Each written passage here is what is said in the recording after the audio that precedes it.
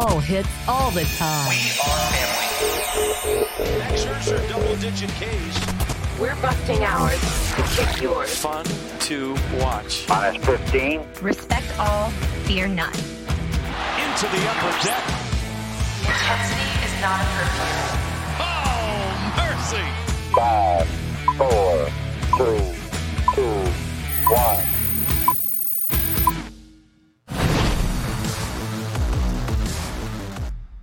From inside the warehouse on a frigid November day, it is the Masson All Access Podcast. Paul Mancano, Bobby Blanco, the Masson All Access Podcast, brought to you by Marymount University. Visit MarymountSaints.com to learn more about our student athletes and programs today. It has been a long layoff for the Masson All Access Podcast, at least on the Orioles side. Yep. It was a long October for you boys here.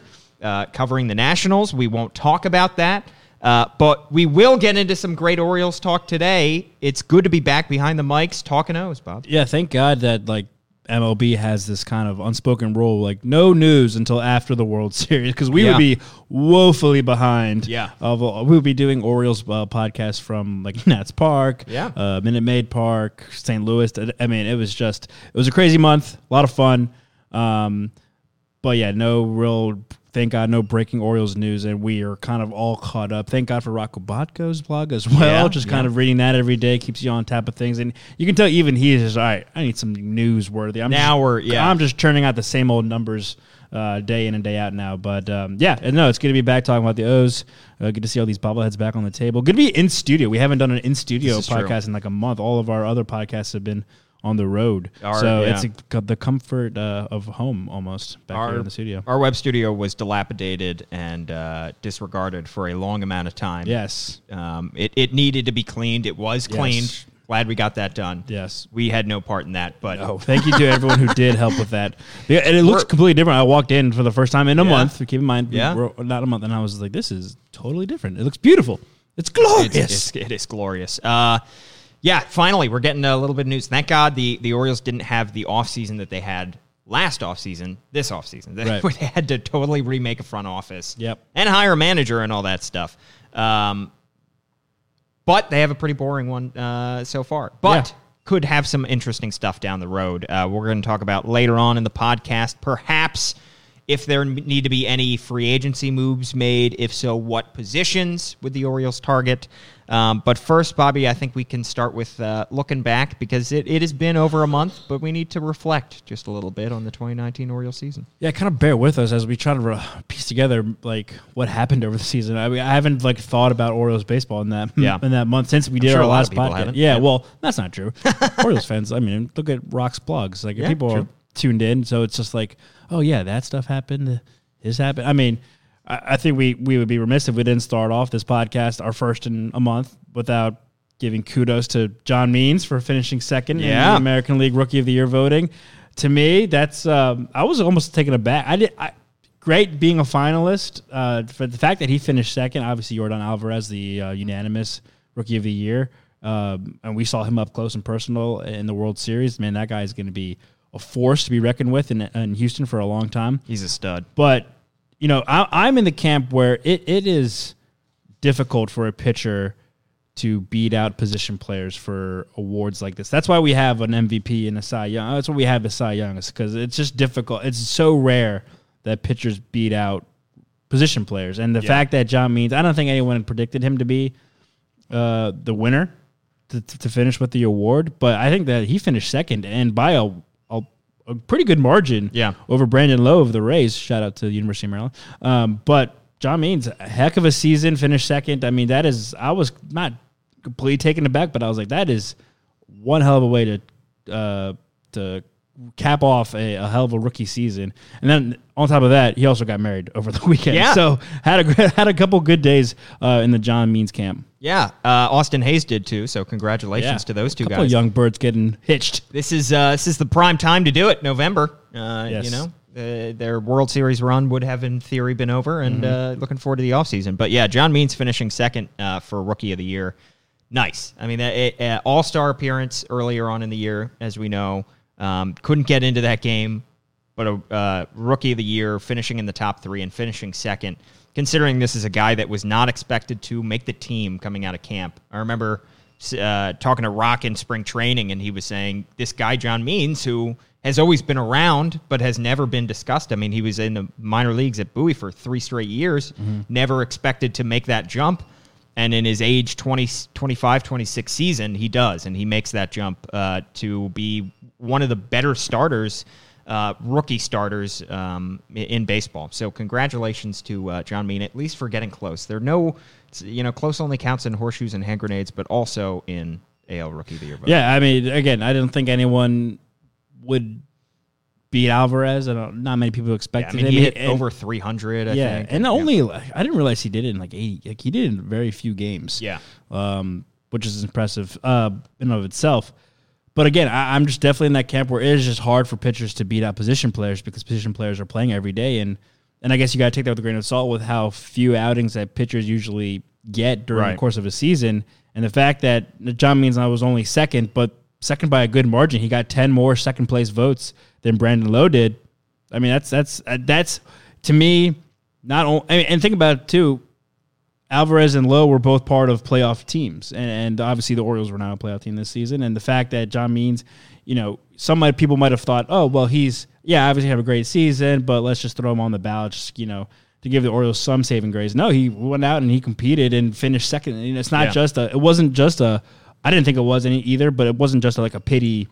Voting. It was he was the second best rookie in the American League this year, and it reflected. Other people in baseball across the country noticed. I know wins don't really matter in baseball anymore. They're not. They're just a stat to throw out there, but they don't really mean anything. Mm-hmm. But that being said, when you're on a team that doesn't win many games, that loses over 100 games. It's kind of impressive when you do pick up some wins. Yeah. I know luck is a factor, but John Means finished with a winning record. He finished with 12 wins, more than Max Scherzer. He was injured, but still, he's in the Cy Young voting. Right. Trevor Bauer, Jacob deGrom, and Noah Syndergaard. Yeah. That's just kind of crazy to think about. Now, obviously, the Mets are the Mets, and they're just never going to back deGrom for whatever reason. But the fact that he was able, the fact that he was able to get that many wins, he weirdly enough, doesn't count for the. If he had a great enough ERA, he would not be in the running for the ERA title. Right. You need 1 inning pitched for every one of your team's games, and he finished with 155 innings pitched, so he was just shy. 7 short. Yeah, which is kind of a strange rule, but that's what the qualifications are. But his 3.60 ERA would have been 24th in all of baseball. That's ahead of Aaron Nola, Julio Teheran, Max Fried, Zach Wheeler, Yu Darvish, Noah Syndergaard, Masahiro Tanaka. Just some of the better names in the starting pitching in baseball. Yeah, he just needed 7 more innings to finish 7th in the American League or in the ERA. And you mentioned going back to training camp and how he kind of came out of nowhere. He developed this changeup, and we talked about it multiple times over the course of the season. First of all, before the changeup, he had an uptick in velocity, so he had stuff that could eventually play in the big leagues. And then he developed this changeup that was just lethal, and he really fed off that throughout the course of the season. And guys, obviously being a rookie, hitters not having seen him before, he was able to fool guys easily with a fastball that can play at this level, and then this nasty changeup that can just drop. And in terms of, and they look the same coming out of his hand. He was able to fool hitters easily with the pitch that he developed in spring training. Like you said, he came out of nowhere. He was a minor league guy for the course of the season. I think there's also a story where he was kind of maybe close to calling it quits. Right? He was, yeah. And in the offseason, he made a LinkedIn profile, and then he had this awesome spring training, and it became a story where this guy's having a good spring training. Possibly we'll see him up in the big leagues. Oh, he broke with the team with the camp, and now he's in the running to be the opening day starter in 2020. Yeah, absolutely. I think at this point, assuming they're not going to make any major changes to their pitching staff, which I think most people would not foresee, I think he's got the inside track right now. Yeah. He did have a rough ERA after the All-Star break, 4.85, so maybe hitters were starting to get a little bit more in tune with his changeup and starting to figure out that pitch. But he did finish with a 3.82 ERA in the month of September. So not all bad to close the year. And, of course, he has an offseason to make adjustments and get that his arsenal up and ready. Now he is a full off season, which most minor leaguers don't have. Right. I was going to say that you can also attribute that second half ERA kind of ticking up a little bit to fatigue. Probably, what hasn't used to being pitched at this level for this long. Right, and now he'll have a lot of minor leaguers have to go to Arizona Fall League, and they have to go to various camps and clinics and all kinds of stuff to get themselves right. But he will be he's got that inside track right now.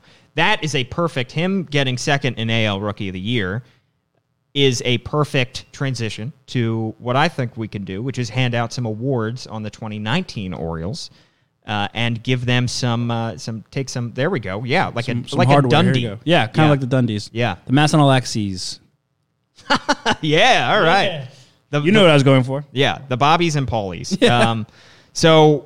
Some awards for the season, just because it is awards season, and we'll just relegate it to the Orioles in particular. Say they start at the most important position. We start at MVP with the most important award. I think we'll give Manager of the Year to Brandon Hyde. I think he's got that locked up. Yeah. MVP. Hold on. Well, Brandon Hyde got kicked out a couple of games. So it wasn't a unanimous running. Oh, true. Yeah, there was other people on the ballot. MVP, I think I'm going to assume that we both agree on this one with Trey Mancini. I think that's a pretty easy one. The guy, you talk about the numbers are there too. We've harped on the 2-week struggle he had in the end of June and beginning of July, but then since then was just lights out. He was at one point on pace to get like 40 home runs. I think he ended up with 35, 34. 35, yeah. So just an outstanding season statistically, and then also think about what he meant to this team off the field. We talked about it so many times of how he just really took up that mantle of being the leader of this team, the captain, and he was kind of thrust into that role with this whole revamping of the whole organization thing.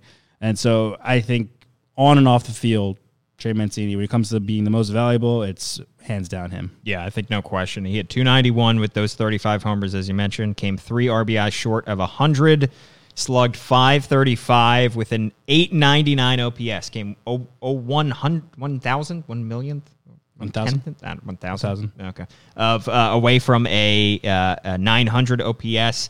Really, the only guy to have a 900 OPS in the last several years for the Orioles is Manny Machado. Yeah. So that's pretty hard to do. So all of those numbers are career highs, with the exception of the average because he had that crazy rookie year.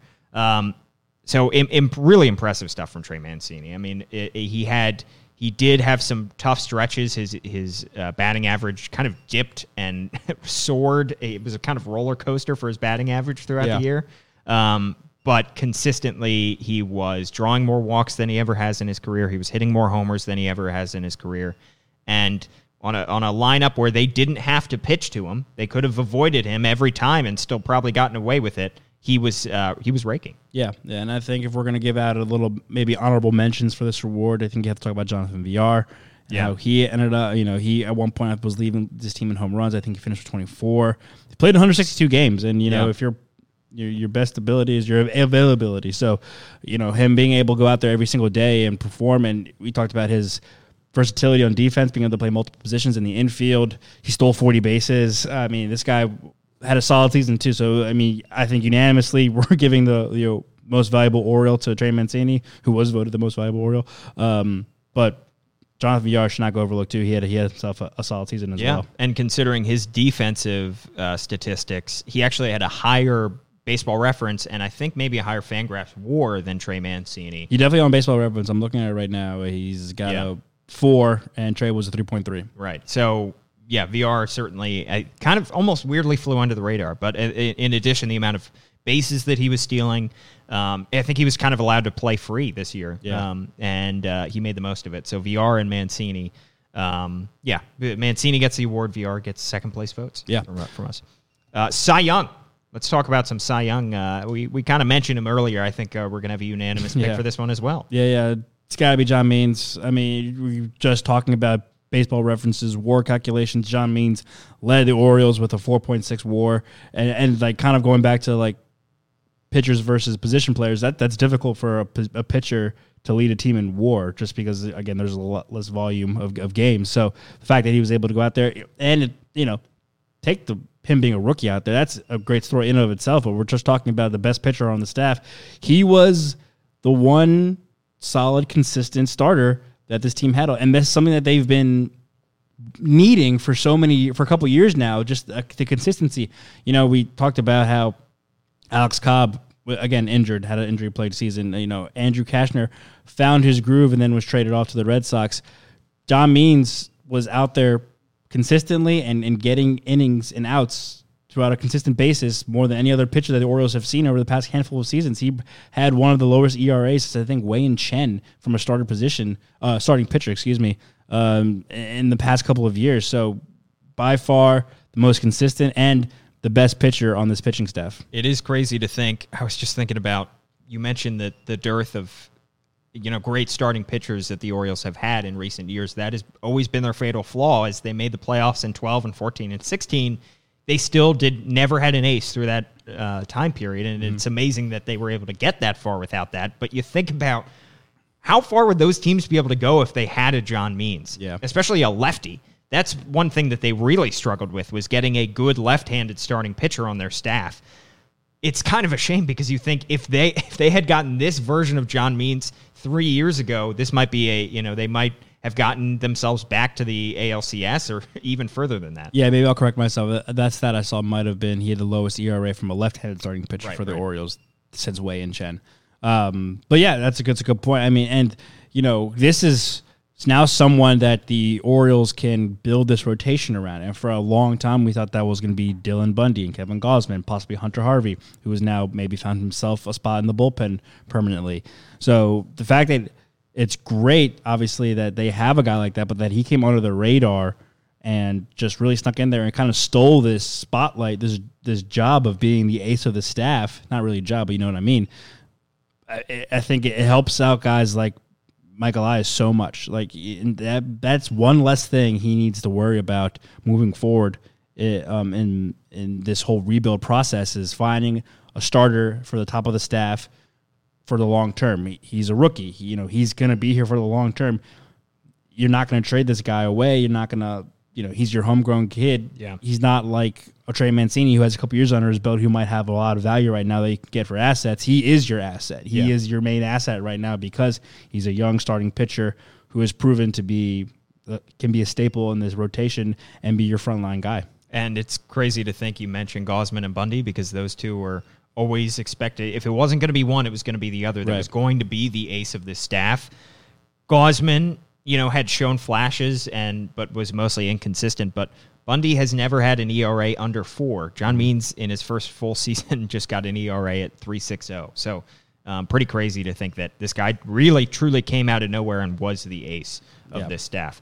All right, so MVP to Trey, Cy Young to John Means. Let's go to a most improved player. I don't know if this is not an official award. I think this is an award. It's like a MLB Network award or something. Yeah. Or I guess it's a comeback player. Is there an NBA most improved player? I think so, right? Possibly. I think so. What's are we doing? We'll do a most improved and a comeback. So let's throw both out there. What's the difference? I think comeback is you had to really struggle and then come back. Most improved, I think, is you've never really shown much, but this could be your breakout year. Okay. So slight difference. But I'll start with most improved. I'm going to give it to Hanser Alberto. His career numbers before he came to the Orioles: 3 seasons, 89 games, a career 192 average, 0 homers, and just 6 extra base hits with Texas. 2019 season, 139 games, 305 batting average, 12 homers, 26 doubles, 2 triples. An absolute breakout year for Hanser Alberto, to the point where I saw Baseball America, who predicts years down the line, the Orioles 2023 lineup, I think it was, and they still had Hanser Alberto in there. Oh, I saw that, amongst guys like Ryan Mountcastle and, their starting pitcher, I think, was Diaz. Yeah. So he has all of a sudden turned himself into a very useful piece, much like John Means. An incredible breakout season, again, that we did not see coming from this guy. Yeah, a guy who hit over 300 is always going to... And a guy that, signed in spring training and, I think they released him at one point and brought him back. He was just a piece holder. He was supposed to be just a guy that, all right, we just need to get we need someone to throw out there. We need someone to, maybe he's a left-handed hitter. He can maybe hit pretty well. Picked off waivers on January 11th. But he was by the Orioles from the Yankees. Then on February 22nd, the Giants took him from the Orioles off waivers. And then on March 1st, a week later, the Orioles took him back from the Giants. Wow. Okay. So he kind of bounced around. He's, again, a guy that really couldn't find a landing spot and then just proved himself to deserve to be here. And the Orioles this year were that team that, if you needed a chance, come here and play because you'll have an opportunity to play and prove yourself. And Hanser Alberto, I think we talked about this at the end of the season. He was just one of those guys that took that opportunity and ran with it because he just showed he needed a consistent opportunity to play day in and day out, whether in the field or at the plate. And he proved not just suitable, but, exceeded expectations on both sides and was able to be a reliable guy for Brennan High, especially at the top of the lineup. Yeah, I mean, a guy that he crushed lefties, as we know. And if he can just hit righties a little bit more, if he can be a little bit more patient, he's pretty much an ideal a leadoff hitter, if not a number two. Because he proved himself just about everywhere. Was called on one of the many guys on this team that was called on to play multiple positions on this team. Did serviceable at those. So to me, Hanser Alberto, a guy that we really did not see coming, earning a starting spot going forward. And also a guy that kind of goes under the radar, but should be magnified in this day and age in baseball, doesn't strike out too much. In over almost 140 games and over 500 plate at bats, he only struck out 50 times. Yeah. And comparing to guys like Trey Mancini and VR, who they struck out well over 100 times, in some cases over 150 times. So that's really impressive that he puts the ball in play. Yeah. And we've heard many managers, especially in this day and age with analytics stuff, just put the ball in play. Don't strike out. Put the ball in play and see what happens, and then you'll get on base. And I think that really helps his. He doesn't have that strong of a. Oh wait, 329. That's not terrible. Yeah, but and those 12 homers. I mean, they don't. Jump out to you, but that's about the minimum you need to be a major leaguer at this point. I mean, it's like, everybody's, ball will fly. Yeah, everybody's hitting like 25 a year. So for him to be able to show at least that he has a little bit of pop, I mean, he only had 6 extra base hits in 89 games prior to this. So the fact that he had 12 homers showed that he can take the ball out of the ballpark helps a little bit. So my most improved player goes to Hanser Alberto. I think we could turn. Do you have a different candidate? Yeah, you're not going to get me to argue against that too much. Maybe I'll just throw an honorable mention, and I think it's just it's not a recency effect. I think it's just that we've seen this guy play for a couple years now. Pedro Severino. Yeah. The guy who came from the Nationals, he never really had an opportunity to be the full-time starter there. It was kind of a revolving door of veteran catchers over in D.C. with Wilson Ramos, Matt Wieters, Jose Lobaton. And then he comes here, and within the first handful of games, he hit more home runs than he ever had in D.C. combined, and he played consistently here. I think he was just, he wasn't terrific by any means. He wasn't, one of the best catchers, but he was just given, kind of like Hanser Alberto, given the opportunity to play every day and contribute. And, he hit 249, almost 250. That's not terrible for a catcher in 96 games, and then was able to get 13 home runs and 44 RBIs. I feel like he also had a couple of really big moments too, a couple of big at bats and some key spots, and there, few big Orioles games that they ended up winning. So I think having seen him play throughout his career locally, to see him come here and just kind of get a change of pace, a fresh start, was able to him become an improved player, rejuvenate himself a little bit. And his caught stealing numbers were not great this year, 24%, but I feel like he showed a little bit defensively too, that I had never really noticed about his game. I think he made some strides throughout the season. Yeah. We know the coaching staff worked with these guys defensively more than maybe any coaching staff in baseball because of the amount of time that they had them taking grounders, which you never see before a game. The amount of times we saw them working with the catchers, with Severino and Austin Wynns doing pop-up drills behind the plate. I feel like he made strides defensively and showed, and your numbers really don't have to light up the stat page if your offensive numbers if you're a catcher. So, right, yeah. So any of that stuff is just a bonus. But he showed that he can be a serviceable catcher behind the plate. And this, there's no way to quantify this, but the energy he brought to this Yeah. team. I mean, it's a young roster. We saw a lot of him, show his passion and, his youthfulness out on the field and how excited he got at, fist pump with the strikeout or a fist pump after throwing someone out at second. I think that helped kind of spark the team too, especially when you're losing as much as the Orioles did, it's kind of hard to keep that, fire in your belly and go in and day out. And I think Pedro Severino helped that along the way through a tough season. Definitely some second place votes for Severino. Comeback player of the year. I've got an interesting candidate here, Bobby. Okay. My vote goes to Andrew Cashner. Oh, all right. You might remember he had a pretty down 2018, a historically down by his standards 2018, a 5.29 ERA. He gave up 25 homers. He was giving up 10 hits per 9. He had a 1.58 whip, which is brutal. All of those numbers were career worsts for him. He did not look like the guy that they had signed, that they hoped they were going to get when they signed in spring training before that 2018 season. He was kind of one of the guys that wasn't blamed per se, but was a factor in that terrible 2018 season that nobody really saw coming. Completely different 2019 with the Orioles. In those 17 starts with the O's before he was traded, he had a 3.83 ERA. He had a 6.2 strikeouts per 9, which is not a very high number, but it was his highest rate since 2016, so he was missing more bats than he ever had. And it was good enough to get him traded to the Red Sox for a couple of 17-year-olds down in the Dominican Summer League. And to make it all better, he had a 6.20 ERA with the Red Sox. So not only did he help the Orioles, but he hurt the Red Sox. Yeah, he gave his best innings to the Orioles. Yeah, I think that's an interesting way to look at. We do have to take these awards with a little, I guess grain of salt. Grain of salt. Yeah, but so because it was a tough season, so yeah, you give it an award to a guy who he gave his most value because he became tradable, and you got something for him, and it ended up being the only trade the Orioles made in season. So, that's a funny way to look at it. Yeah, Andrew Cashner, he struggled out of the gate, I believe, but so did everybody except for John Means.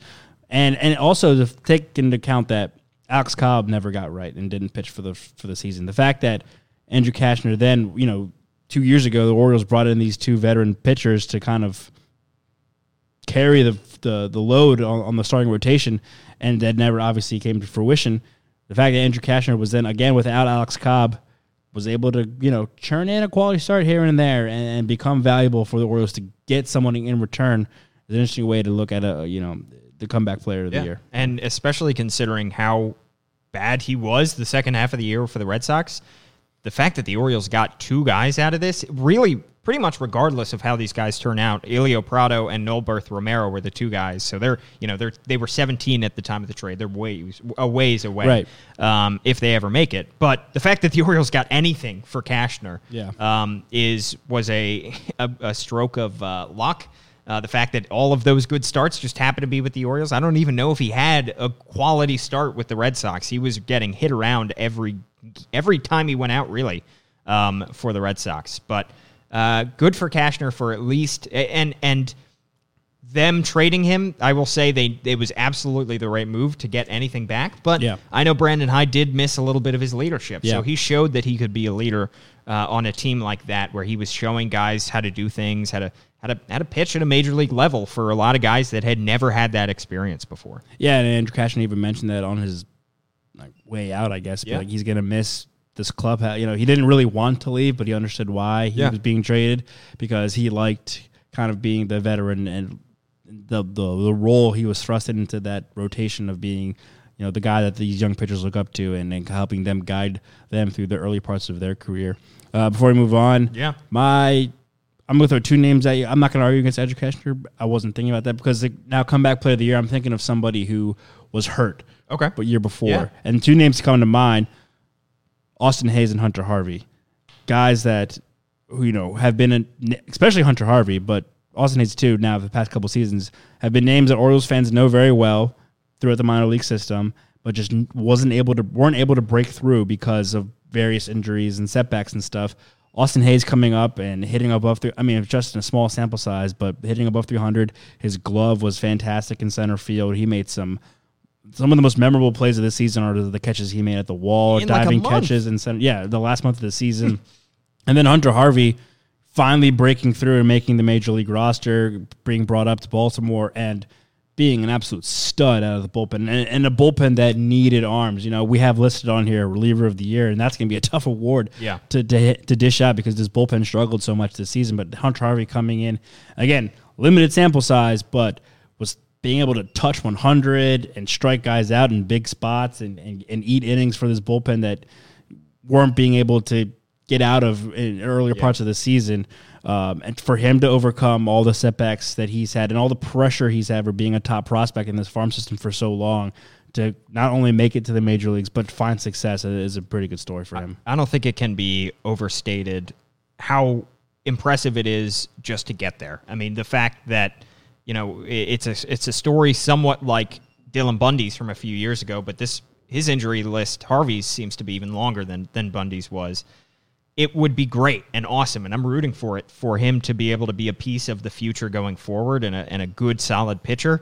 But just the fact that he got here and he succeeded in the small amount of time that he was here was incredibly impressive. I mean, to make his way all the way back and to get that call up, I mean, that's a moment that will make a guy's career. Yeah. So incredibly impressive. Great submission there, Bob. Thank you. And Rakabaka wrote a couple of days ago on the blog about how Harvey probably has found himself a solid place in that bullpen. Yeah, exactly. All right. Gold Glove / Defensive Player of the Year. Another tough one. Yeah. But there are a few candidates that I think that we can consider for this. My mind immediately went to Richie Martin Jr. Correct. Mine too. Then I looked up his fan graphs and defensive stats. Numbers weren't there. They're not there. -8 defensive runs saved, -4.2 ultimate zone rating, 2.7 error runs, which is not good. It basically is the number of runs above or below average that a fielder is based on his number of errors. So he's giving up 2.7 runs. Strangely, he just wasn't there. And he did make some spectacular plays at short, but apparently, according to the numbers, they didn't quite match up with the eye test. He did make 10 errors, I believe, at shortstop, spent the entire season at shortstop. They didn't try him out at any other positions. He has the speed. I think he has the arm to play that position. But for whatever reason, it didn't. The numbers don't quite match what we seem to see, which was an above-average shortstop. Yeah, it was all right, let's go back to taking this with a grain of salt because who else was going to play shortstop? Jonathan Villar was over there a handful of times as well, but you really kind of needed him at second base because while Hanzo Alberto was serviceable at second base, Villar was just better. Yeah. And again, Richie Martin was up here because of his defense. And obviously the Rule 5 status, he needed to stay with the Major League Club roster for the entire season, and then he's obviously going to start next year in the minor leagues, probably throughout the whole season. But his defense was not only what kept him on the roster, but kept him in the field. He played a handful of games, and I think I'm going to go Richie for this award just based on volume, the fact that he played so many games, and that it was his defense that, kind of not forced Brandon Hyde, but allowed Brandon Hyde to put him out there as often as he did. I kind of going back to like the Buck Showalter way of thinking, all his numbers are great, but the eye test for me, he made some really tough plays that rookies, especially at shortstop, don't often make. And it was impressive to see, I'm not comparing him to a Manny Machado, but you haven't seen a young guy flash like that in the infield of the Orioles since Manny Machado. And it was like, wow, this guy can develop into a really good defensive player at some point in his career. This is an interesting dichotomy because you're going with the more eye test scouting, and I'm going to go with the more computer stats. The new age. I feel like that's usually how we do this. Yeah, this is the struggle that is at the core of baseball itself. I looked into who had positive defensive stats on the Orioles.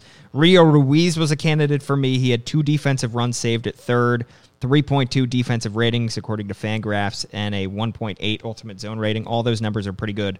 But to me, Hanser Alberto had a 4 ultimate zone rating, 5 defensive runs saved, a 5 defensive rating according to Fangraphs. All those were the best on the Orioles. He played 90 games at second base. He played 66 at third base and 4 games when he was pressed into service in the outfield. He was versatile. He was best at second as opposed to anywhere else. I got to go with Hanser Alberto. Gets my Defensive Player of the Year. He definitely made a lot of good. And again, back to what my comment earlier, I wasn't like putting down Hanser Alberto's performance. It's just that I think the Orioles were on the eye test were best defensively with Richie at third, short, and Jonathan Villar at second. Rio Ruiz is a good pull because I think there were a couple balls on the line that he made some diving plays at. Now I also feel like maybe most of his blunders came on the base paths. He played solid defense, so that's a good submission as well. And again, Hanser Alberto, I guess the numbers back him up. I mean, he made some great plays. He did make some questionable plays.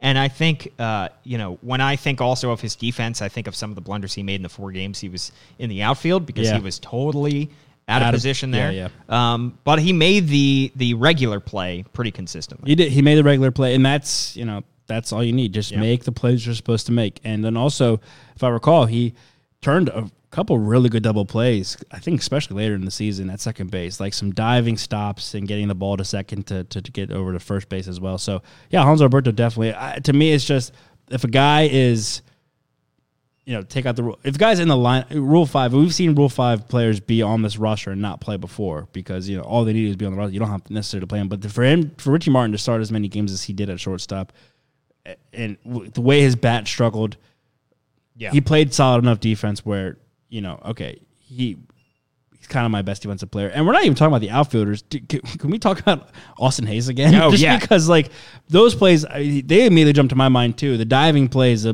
plays at the wall, the let's go gifts that we have. I mean, it's just... is there a defensive player of the year asterisk, highlight player of the year? It seemed like every time that kid was out there in center field, he was making highlight reel catches. He actually put up very positive defensive stats. Yeah, considering he played about a month. Yeah. I mean, really. I think he got called up, at the end of August, maybe? And really, showed out defensively, was a spark plug for the team, hit over 300 in the short sample size that he had. 21 games. 21 games. Austin Hayes definitely deserves some kind of mention in this conversation, at least. He was exciting. Interesting number about Alberto. But I agree with you on Martin, especially, he'd never played above Double-A before the season. And a lot of young guys, if they're struggling at the plate, it reflects defensively. It never did for him. Right, and the toughest position on the field, too, at shortstop. Exactly. All right, this is going to be the toughest of all the awards. Reliever of the year. Ooh. The Orioles had the second worst ERA bullpen. Yeah. The worst belongs to the World Series champions, which I don't think that's ever happened. Nope. Worst ERA entering the playoffs ever. That's nuts. So not too many candidates to pick from here. I have to go with the guy who I believe had the lowest ERA in the bullpen, and that would be Michael Givens. Not a great year for him statistically when you look at his career numbers. A 4.57 ERA in 63 innings pitched. He converted 8 of his 11 save opportunities. The only number that really stands out that was a positive for him was his K per 9, a career high 12.3. So he was getting guys to swing and miss. However, he gave up some big hits in the process. And they kind of, a closer on a team that loses 100 games isn't terribly valuable. But when he was pressed into service, he did okay, not great. But by default, I have to give it to Givens. Yeah, I think so too. And it's more of quantity was there. Quantity over quality. the call. Again, the 4.57 ERA, that is by all accounts usually bad for a reliever. Yeah. But it's just also a shame looking back at this bullpen and the names. We figured going into the season, this was going to be an area where the Orioles could really sell off. You guys got a Givens, a Castro, a Blyer, guys that have somewhat of a track record that could prove valuable to a team like the Nationals, who were looking to add bullpen help heading into the postseason. And I don't want to say they pitched their way out of tradability, but it ended up being where it takes 2 to tango. So they couldn't really find a match for some of these guys. Yeah, and for me, I'm kind of in the same boat. Givens, just because of how often he was called into service and how it sounds negative, but it could have been worse. Yeah. And the saves were there. The strikeout, the K per 9, that's impressive too. I think Orioles fans will fall into the trap of when they think of 2019 Michael Givens, they're going to think of all the times he struggled and kind of blew it, but don't sleep on there were times where he pitched well and he was very streaky this season. That might have been his downfall, where like he would have a couple good outings and then a couple of really bad outings. And that might be due to overuse. I don't know if this was his career high in appearances or anything, but it was a factor of Brandon Hyde needed someone to rely on consistently, and that happened to be Michael Givens more often than not, and it was just piling on. And just back to Hunter, if Hunter Harvey has a handful of more outings, this might be a different conversation. But the fact that he only pitched in 7 games as a rookie, you can't really give it to him just because, he looked great for 7 games, but expand that over, Michael Givens is 58, and we'll see what happens. So, to me, it's Givens too, just because while the numbers don't exactly show it, maybe outside the K per 9, but he's way more valuable than you would expect. The positive with these last 2 awards is that there was a young guy at both of those spots who seems ready to win that next year. Whether it's Austin Hayes or Hunter Waiting Harvey. in the wings. Just needed more opportunities, and we'll get more opportunities next year, certainly. Final award, unless you can think of any others, Executive of the Year goes to Michael Elias. Just kidding. The silver... How are you kidding? It better go to Michael Elias. No, I know. It will. I don't think there was anybody else really up for debate. All right, Silver Slugger. I think it's got to go back to the first award. Trey Mancini wins it for me.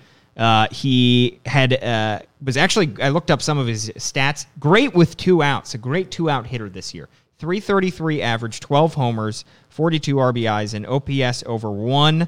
And then in terms of his stats overall and where he fit into the American League picture, 14th in AL and OPS, 12th in RBIs, 18th in batting average, 21st in walks. So checked a lot of boxes. Didn't finish in the top 10 in the American League in any major statistics, but was statistically one of the 15 or so best American League hitters. To me, I got to give my Silver Slugger to him. I think I would do the same. As I also recall one of our more recent with an asterisk podcast, we talked about how Trey Mancini's been hitting better than some of the bigger names and across the league, and more consistently. And that second half he had was just unbelievable. Like, think of where he was statistic-wise in July, and then he tore through August and September. Again, thought he was going to be on pace for like 40 home runs. The most, again, take out those two weeks, the most consistently dangerous bat in the lineup, and opposing pitchers really had to attack this Orioles lineup with Trey Mancini in mind because he was looming, and you didn't want guys on base with him. The 2 outs stat is also, that's like, for me, like a clutch stat. Yeah. And the fact that he was so clutch so often for this club is why he's my Silver Slugger as well. The production dipping at months at a time was certainly an issue. His production was weirdly variant depending on the month. He had 2 months in which he hit over 350, including September, and 3 months when he hit under 250. So, he was awesome at times, struggling a little bit at the plate at times, but I think for a guy that had a lot on his shoulders coming into this season, he did pretty darn well. And that's baseball. I mean, every player goes through that. So it's it's never going to be perfect. You're going to have your ups and downs. How does it level out? And he leveled out to be having a pretty darn good season. So recapping our awards, MVP and Silver Slugger go to Trey Mancini. Cy Young, John Maines. Most improved, mine goes to Hanser Alberto. Mm-hmm. Comeback Player of the Year, I said Andrew Cashner. You had Hunter Harvey and Austin Hayes. / Austin Hayes. Good call. Gold Glove Defensive Player of the Year. Bobby's was Richie Martin. Mm-hmm. Mine was Hanser Alberto. And then Reliever of the Year, Michael Givens. I mean, maybe aside from Givens, think of all the names we just mentioned. Those are guys that can be staples for this team in the hand. Like you said that Baseball America article projecting the Orioles 2023 lineup. I think so.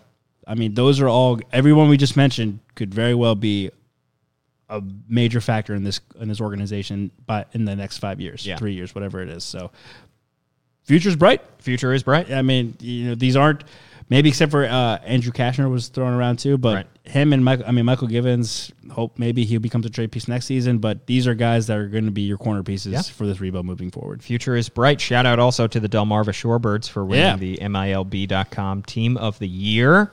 minor league team of the year. That's pretty impressive. 90 wins, more than any other team in minor league baseball. Future is certainly bright in Birdland. Our future is bright as well. We're going to keep podcasts coming through the coming weeks leading up to winter meetings, which is weirdly around the corner all of a sudden. Around the corner. It's less than a month away. It is less than a month away. We're leaving in 4 weeks. I'm packing my bags as we speak. It is going to be nice to get out to San Diego. Yeah. We'll spend the entire time indoors, so we will not experience the weather at all.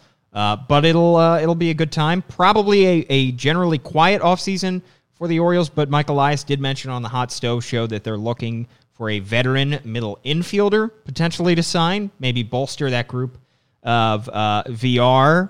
Maybe if he sticks around, he may not. He may be non-tender. Trade piece. He could be a trade piece as well, and Richie Martin. So they could be looking for a piece there. Other than that, Bobby, I don't know if there's any position that they're going to dip into the free agency to bolster. Nah, we touched on this in, I think, on our last podcast, too. It's like these guys, a lot of these players aren't going to have their true value, their most valuable, until July 31st. That's when teams are going to get desperate and, give you king's ransom for a reliever or a big bat off the bench, whatever it may be. So I expect Mike Elias to kind of hold on to these guys, except for if that middle infielder comes the perfect, has to be the perfect opportunity. We talked about how he didn't make too many trades during the middle of the season because he didn't get the perfect opportunity in the perfect trade. So I expect this to be kind of a quiet off season. I think they have some staff hirings they still need to address too, because they kind of cleared house toward the end of the season. So that could be something to look forward to. But I would say rest easy, Baltimore. Stick with us because any breaking news we'll cover it, obviously. But we'll be talking O's throughout the course of this the off season, even though it might be a little quiet. Helps that you have a stellar football team. Oh my God! Across the street, a possible MVP. Yeah, playing a quarterback. Good Lord. Exactly. So Lamar Jackson wins our MVP for the 2019 Orioles. But that just about does it for the Mass and All Access podcast. Thank you to Amy Jennings, our producer. The Mass and All Access podcast is brought to you by Marymount University. Visit MarymountSaints.com to learn more about our student athletes and programs today. Like us, follow us everywhere. Mass and Orioles, Mass and All Access podcast. He's Bobby Blanco. I'm Paul Mancano. We'll see you later.